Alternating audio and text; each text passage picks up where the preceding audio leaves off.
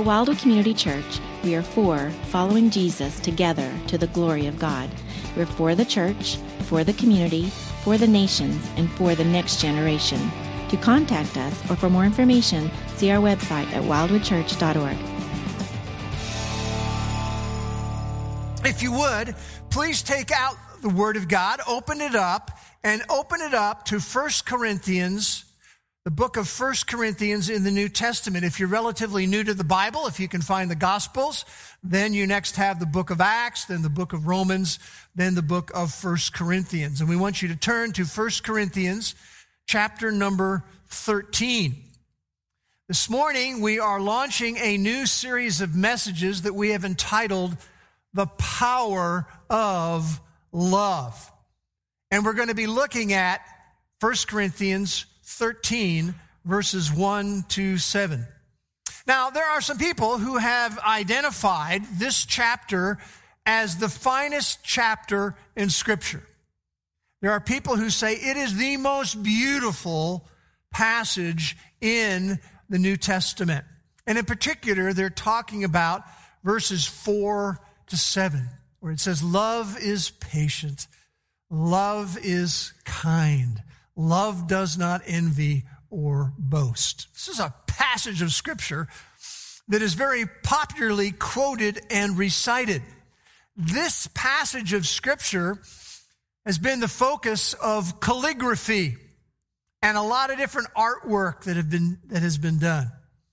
And frequently, this passage of Scripture is a core element in a wedding ceremony. So how many people either have been to a wedding that had it recited or you had it in your own wedding? So let me see some hands out there. See, there's a great number of us. So this is a passage that has come before us many times. We could call it the love passage of the New Testament. And you know what's interesting? When you start talking about love, there is when you look at our culture, a very shallow and superficial understanding of love. And you can see this shallow, superficial understanding of love reflected in many of the novels that are out there, and many of the movies that are out there, and also, yes, in many of the songs that are out there. I just want to think about that idea of songs and the concept of love, and I want to highlight some of the classic songs from our culture that talk about love. The first one, 1965, a song written by Hal David and Burt Bacharach, sung by Jackie DeShannon, and that song is the song, What the World Needs Now. And part of the lyrics of that song goes this way: what the world needs now is love, sweet love. It's the only thing there's just too little of. Not just for some, but for everyone. A song about love. Most people don't know that that was actually a protest song written in 1965, protesting the Vietnam War.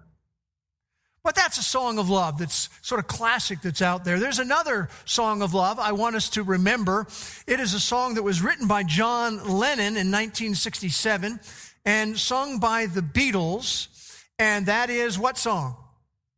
All You Need Is Love. Exactly. All you need is love. And in the song, it talks about love is all you need. Love is all you need. Love is all you need. Love is all you need. Love is all you need. Love is all you need. I counted this 36 times. Love is all you need. And then I counted in the word love appears in that song 98 times. 98 times. But you know what's interesting about that song? We are left with a hanging question. And the question is, what is love? I mean, all you need is love. All you need is love. Love is all you need. Love is all you need. Love is all you need. What is it? We're left hanging. That's never answered in that song at all. And then another classic song in our culture comes from 1955 from a movie of the same name. And that is the song, Love is a Many Splendored Thing. You know, just that phrase, love is a many splendored thing. You know, later on, that became the title of a TV soap opera. And I think the kind of love they were talking about was a little different kind of love than we're going to be examining as we go through Scripture. You know what's interesting about this? Love is one of the most prominent words in the English language. And yet, interestingly enough, it's maybe one of the most misunderstood words in the English language. And like every arena of life, we need divine perspective about love. We need God to open up this concept to us. You know, there's a very simple statement made in 1 John 4:8, and here's what it says. God is love. God is love. Now, look at that statement for a moment. Don't answer out loud, but what does that really mean? God is love. Well, I think what it means in part is that love is a core aspect of God's character. Love is who He is. He is, God is love, a perfect example of true love. God is love. So if we want to learn about the true nature of love, what should we do? We should listen to Him. We should learn from Him. So as we launch this series that we have entitled The Power of Love, let's do that very thing. Let's listen to Him and let's learn from Him. So if you have your Bibles open to 1 Corinthians chapter 13, I want to read verses 1 to 7 and invite you to follow along in your Bible as I read these verses. Paul is writing these words under the inspiration of the Holy Spirit, and he says, "If I speak in the tongues of men and of angels, but have not love, I am a noisy gong or a clanging cymbal. And if I have prophetic powers and understand all mysteries and all knowledge, and if I have all faith so as to remove mountains, but have not love, I am nothing. If I give away all I have, and if I deliver up my body to be burned, but have not love, I gain nothing. Love is patient and kind. Love does not envy or boast. It is not arrogant or rude. It does not insist on its own way. It is not irritable or resentful. It does not rejoice at wrongdoing, but rejoices with the truth. Love bears all things, believes all things, hopes all things, endures all things." You know, when we lay this passage before us, when we hear as a group, I think, that we're going to be participating and looking particularly at verses 4 to 7 over several weeks, I think some of us, and I know I can struggle with this too, we're thinking, that's a pretty part of Scripture. I know I've heard that, 4 to 7, verses 4 to 7 at weddings. And I think sometimes on the interior we're thinking, I know that. Love is kind, love is patient, love is not arrogant. Yeah, I know that. I know that. And I think if we're really honest, sometimes I think we are so familiar with these verses that we sort of tune out just a little bit. We have to stifle a subtle spiritual yawn. I mean, couldn't Bruce have taken us to something new? We're going back to a passage that we're so familiar with. The reality is, I need to hear from God on this subject. I think all of us need to hear from God on this subject. I think all of us need to be reminded of what this is talking about. And thus, we're going to jump into 1 Corinthians chapter number 13. Now, as you look at this passage, you can divide it really into two sections. In the first 3 verses, he wants to talk about the indispensability of love. And then in verses 4 to 7, which we're maybe most familiar with, he wants to unpack the character of love. He's going to give us an in-depth description of the character of love. Now, we're anxious to get here, but before we get to verses 4 to 7, I want us all to take out our Bible study hats. Are you ready to do that? Take your Bible study hat, put it on, because before we get to verses 4 to 7, we want to answer the question, why is this even here in 1 Corinthians? I mean, something's happening here. What's the context of this discussion about love? Which leads us to really today's plan, what we're going to do today. First of all, we're going to look at the spiritual backdrop of this. There's something going on. We're going to take a look at it. And then the second thing we're going to do today is we're going to look at verses 1 to 3 and the indispensability of love. So that's our plan. Sound like a good plan? Shall we do it?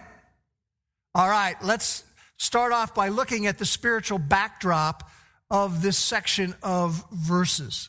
Now, before we actually get into looking at the verses in particular, I want to share with you a quote that comes from Gene Getz. And this is a great quote. It's a great summary. And here's what he says.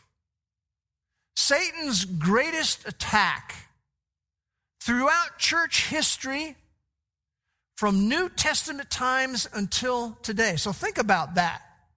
Satan's greatest attack, I really believe this is true, throughout church history from New Testament times until today has been what? Has been to sidetrack Christians onto peripheral issues, resulting in creating disunity, bickering, selfishness, and pride. That is very, very true. The greatest attack from New Testament times until today has been to sidetrack Christians onto peripheral issues, the result being there is disunity, bickering, selfishness, and pride. I want you to know that describes the church at Corinth. And that describes something that we must guard against. We must guard against it. And you know, when you look at the Corinthian church, they were a troubled church family. They truly were. And if you go all the way back to the first chapter, he basically is starting to write to them, and he says to these believers, he says, you are blessed. You have embraced the message of the cross. You have embraced salvation in Christ. You are recipients of the grace of God, and God has gifted you to minister to one another and to minister to other people. And he writes in that first chapter, and he says, your eternal destiny is secure. But in many ways, they were spiritually out of whack. Spiritually out of whack. For example, they struggled with spiritual pride and arrogance, expressed in that they would be spiritually bragging around the popular spiritual leaders of the day. In fact, in chapter number 1 and in verse 12, he says, some of you are running around and you're saying, I am a follower of Paul. I am a Paulite. And then there were others running around saying, well, you know, Paul, and as Mark took us through 2 Corinthians, you know, he wasn't that impressive as a speaker. Other people saying, well, okay, Paul, but I am an Apollosite. There's a guy who really can speak in a powerful way. And then other people were running around in the church and they were going, no. See, those guys aren't even one of the original 12. I am a Peterite. That's who I am. And you know, we can do much the same today. You have people running around and they'll say, well, I'm an R.C. Sproulite, or I'm a Tony Evansite, or I'm a John MacArthurite. And as this was going on in the church, the most spiritual among them was going, excuse me, but I am a Christite. I just wish you were as spiritual as me. That's part of what was going on in the church. It doesn't mean you cannot have a favorite spiritual teacher or leader, but that doesn't mean we should be dividing ourselves into subgroups, looking at one another pridefully. If you were really spiritual, you would be doing what I'm doing. No. If you're really spiritual, you'd be doing what I'm doing. It was a church that was spiritually out of whack. We learn in chapter 3, he says to them, you're acting like spiritual babies. Grow up, would you? Grow up. And then in chapter 4, he says to them, you are viewing yourselves as having arrived spiritually. You think you're there. And he includes there one of my favorite verses of all time, which is 1 Corinthians chapter 4, verse 7. What do you have that you have not received? And of course, the answer always is utterly nothing. Everything is a gift from God. Well, what are you boasting about then? What are you boasting about? In chapter 7, he points out that they had significant marriage issues. Yes, these issues of their attitudes and their actions were infecting their marriage relationships. In chapters 8 and 9, he says that they were having conflicts over Christian liberty. What do I mean by Christian liberty? I mean arenas where the Scripture does not directly address it, but people develop ideas, and then they think that's the spiritual way to think. And they were flaunting their convictions, and they were looking down on other people inside of the church. And then we come to chapter 12, and he begins to address this whole idea of spiritual gifts. And in particular, in chapter 12, he starts talking about how they were proud of their spiritual gifts. See, what happens with the Corinthians was this. They looked at some of the gifts as being superior gifts. And in particular, the one that they were really impressed with was speaking in tongues, which could easily be translated speaking in languages, which would be a pretty cool thing, to speak in an unlearned language. That seems pretty powerful and spiritual. And they were more into something that was superior looking, more spectacular appearing. And they began to think, I speak in this unlearned foreign language. Sorry, you don't. I'm a little more spiritual than you. And they were delegitimizing other spiritual gifts.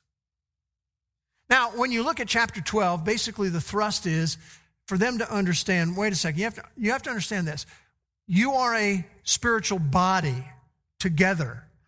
There's many members of the body, and the members have different functions, but every role is important. Why would you say speaking in an unlearned foreign language is superior to everything else? Every role is important. That's true in the church.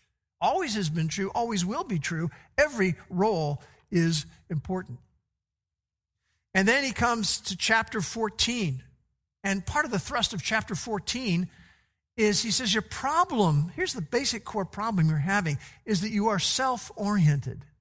Now, I know there's nobody here today that's self-oriented or tempted to be self-oriented, but theoretically, let's just assume maybe somebody might be like that, right? He says, you are self-oriented. You're focused on building up yourself. You suffer from self-focus. That's a problem, by the way, in marriage, if you have two people focusing on self-focus. He's saying you're not to be focusing on yourself. Rather, what you are to be doing is building up others. It's a huge thrust in chapter 14. Over and over, he says this. He says in verse 3, it's about their upbuilding. The New American Standard, I think, uses the word edification. Edification just means to build up. You have to remember, he says, it's about their upbuilding, their encouragement. In verse 5, he says it's all about the church being built up. In verse 12, he says to them, strive to excel in building up the church. And then in verse 26 of chapter 14, let all things be done for building up. It's about others, not about yourself. So in the midst of this discussion of chapter 12 and chapter 14, he decides to do a little detour. You look at the last part of verse 31 in chapter 12. He says, and I will show you a still more excellent way. I want to show you a still more excellent way than focusing on yourself. And that is learning to relate in the right way to other people. Really, what he was saying to them is you don't know what love really looks like. You truly don't know what love looks like. So that's just a little bit of the background of things. That's just the spiritual backdrop to what we're going to be looking at. And we want to move this morning into examining verses 1 to 3 of chapter 13, when we're going to look at the indispensability of love. Now, I want you to know that as he gets ready to share this with the church at Corinth, it was a little bit like he dropped a spiritual nuclear bomb into their fellowship. He basically wants to stress to them that there's one key essential if you want to be fruitful in your Christian life. He's saying to them, if you miss this, you have missed the core of it all. And what he's going to introduce them to would be spiritual mathematics. You like mathematics? Well, he's going to give us some spiritual mathematics. Here's the formula that he lays before them and before us today. Everything minus love equals what? What did you say? Nothing. Everything minus love equals nothing. That's the spiritual mathematics that he lays before them and before us. And so here's what I want you to do as we move into verses 1 to 3. I want you to hold on to your hats because we're going to be looking at progressive hyperbole in these next verses. Hyperbole is when you exaggerate something in order to make a point. And we're going to see progressive hyperbole employed by Paul here. And so the first thing he's going to say is that exalted eloquence without love equals, what's the word? What's the word? Nothing, exactly. It means that exalted eloquence without love is nothing. We are a spiritual zero without love. Look at verse 1. He says, if I speak in the tongues of men and of angels, but have not love, I am a noisy gong or a clanging cymbal. What's he talking about here? Well, if I speak we'll just translate it the way it probably should be translated. If I speak in the languages of men, plural, the implication is if I could speak in this hyperbole, if I could speak in all the languages of the world, every one of them, and if I could speak in the languages of men all across the globe, and if I could speak in the languages of angels. Now, historically, some in the Christian world have looked at that statement about speaking in the languages of angels, and they go, now we know, we always wondered exactly what would this practice of speaking in tongues be. And it tells us here, right here, that speaking in tongues is speaking in a heavenly language. And if Paul were here, he would go, no, it's not what I'm saying. He's using progressive hyperbole. He is taking things to the extreme. He's saying, if I could speak in all the languages of the planet, and if I could even gab with the angel Gabriel in heaven, but have not love, I am a noisy gong or a clanging cymbal. When I was working my way through this passage again, and I came across that little phrase, I'm a noisy gong or a clanging cymbal, my mind immediately went to a Saturday Night Live skit that was starring Christopher Walken and Will Ferrell. If you've never seen that, go to YouTube and put in more cowbell SNL, and it will come up. But what's happening in that is Christopher Walken's playing this character where he's like this music guru who knows how to put songs together. And Will Ferrell is part of the band, and they're getting ready to record a musical number. And Will Ferrell has this cowbell, and he's going bonk, bonk, bonk, bonk, bonk, bonk, bonk with the cowbell. And it starts to irritate the band members, and then they stop the recording, and they ask Christopher Walken to come back out. And he goes, no, I like that. I'd like to hear more cowbell. And so they go to the next thing, and he's bang, boom, boom, boom, bumping into the other band members and getting right next to their face, boom, boom, boom, boom. And then finally they interrupt it again, and Christopher Walken comes out, and they're saying, wait, this is nuts. This is driving us all crazy. And he goes, hey, I want you to know, I've got a fever, and the only prescription is more cowbell. What an interesting picture that is. That's what I think of when he says, if I can speak with all the languages of men and even can gab with Gabriel, but I don't have love, I'm boom, boom, boom, boom, boom, boom. It's who needs boom, boom, boom right in your face? It's nothing. It's basically empty. The second thing he starts talking about is ultimate knowledge in verse 2. He says, if I have prophetic powers and understand all mysteries and all knowledge. And then he wants to talk about boundless faith. How about boundless faith or super faith? He says, if I have all faith so as to remove mountains.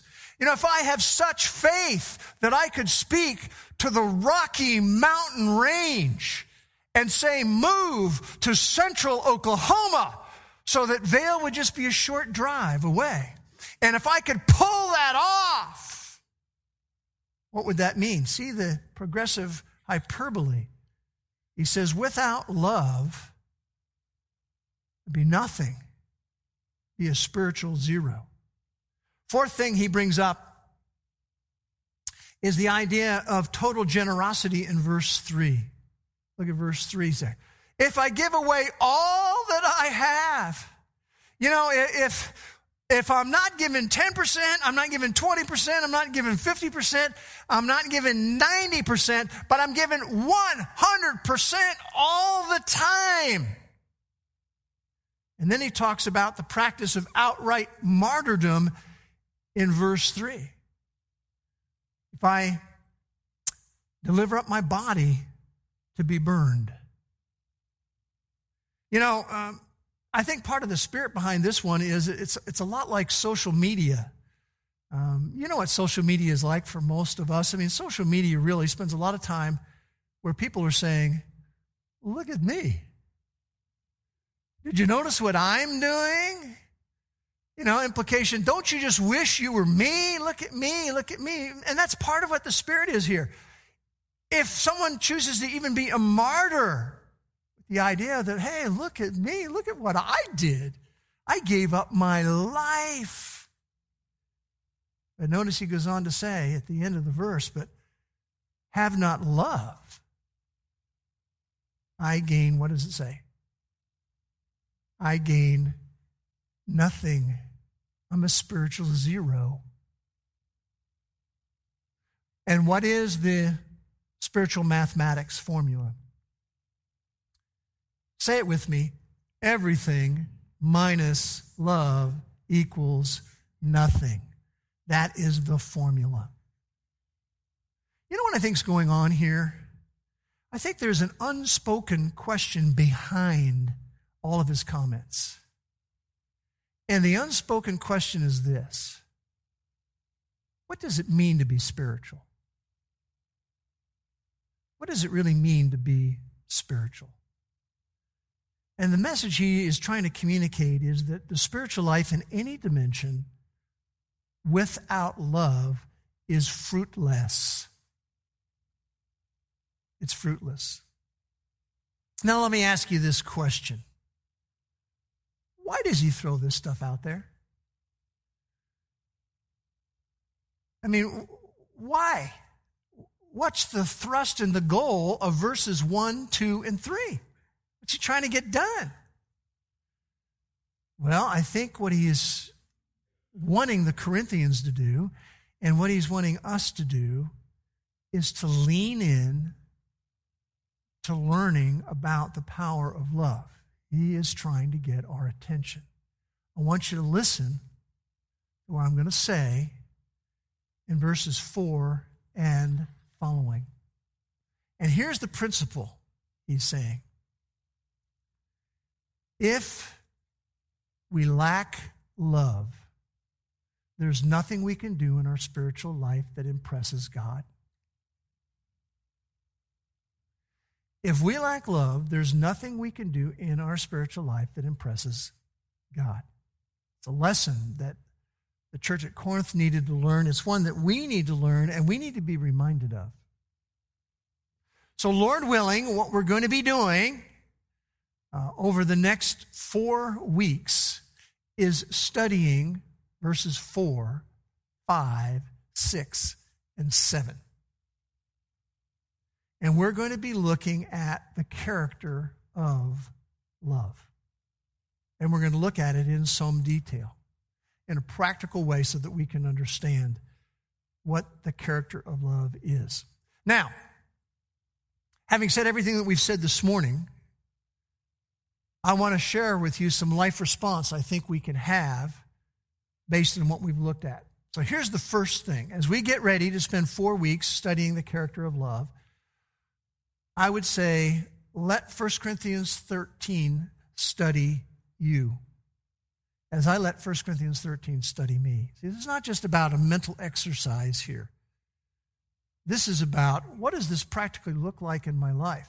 What does this practically look like in my relationship with my roommates, with my fellow students, with my parents, in our marriage, in our church? So the first thing we can do as we study these verses on the character of love is to let 1 Corinthians 13 study you. I need to let it study me. And you need to let it study you.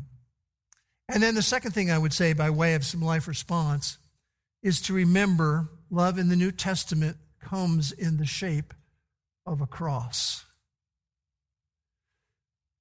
God is love. How is that put into flesh for us? Well, we look to Jesus. It begins with the cross. That's why we talk about the cross. We talk about what Jesus did on the cross on our behalf. And for those of us who even know him, what is the central message that the cross communicates? What's the central message that someone climbing on the cross for all of the world communicates about love? Ponder that one. Ponder that one.